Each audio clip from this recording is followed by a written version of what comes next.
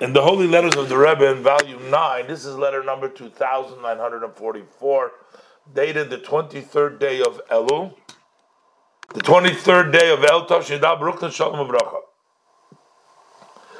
So the Rebbe said, I received a letter from your son, Mr. So-and-so Sheyichya, doesn't say the name. So he also wrote to me about what happened with your older son, Mr. So-and-so. Something happened, some medical issue that happened to him. So the Rebbe says, I will mention him on the holy tzia, in the resting place of my father-in-law, the Rebbe, that he should have a very speedy recovery. The Rebbe says he's going to pray for him for a speedy recovery. And the Rebbe said that I'm hopeful, I hope that when you will have good news about it, you will relate it to me. The Rebbe always asks, the Rebbe gives the blessing, but the Rebbe says, when there is good news, go ahead, let me know, tell me about it. And the Rebbe says, interesting, you can write in whichever language it's more comfortable for you. The Rebbe says like this, I was a couple of years in Paris, so I can also read French. So the Rebbe says, because I was a few years in France, that's how I know how to read French. And it goes without saying that the Rebbe can speak French, but he can even read it. Okay.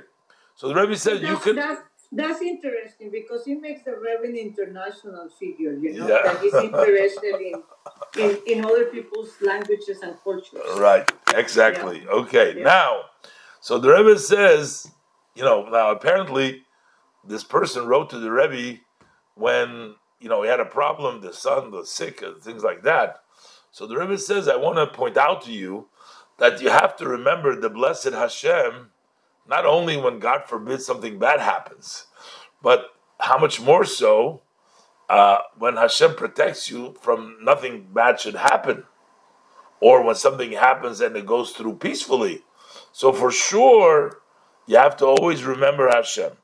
So the Rebbe says, especially now as we're going to the new year, that everybody asks and hopes that the blessed Hashem will give him new energies and new sources for livelihood. So you should not be scared, but not be afraid, and you also start conducting yourself in a new order of life according to the instruction of our holy Torah. That's the way that you bring for yourself and for your entire family a betterment in their livelihood and their health and in the true luck and nachas from the children. So basically the Rebbe is saying to him that don't wait for Hashem and turn to Hashem only when you have a problem. You have to, you thank Hashem and turn to Hashem so the problem doesn't come. And, and that's even greater. And the Rebbe says, especially with the new year, and the Rebbe says, you can write to me in French if you want. I know how to read it. So the Rebbe says, so don't be afraid and start a new type of life, a life which is consistent with the observance of Torah mitzvahs that brings health, parnasa, livelihood, and the true luck, good fortune and nachas from the children. May the blessed Hashem help that you should be able to notify good news about this as soon as possible. The Rebbe wishes them for a good year, and this is signed in the name of the Rebbe.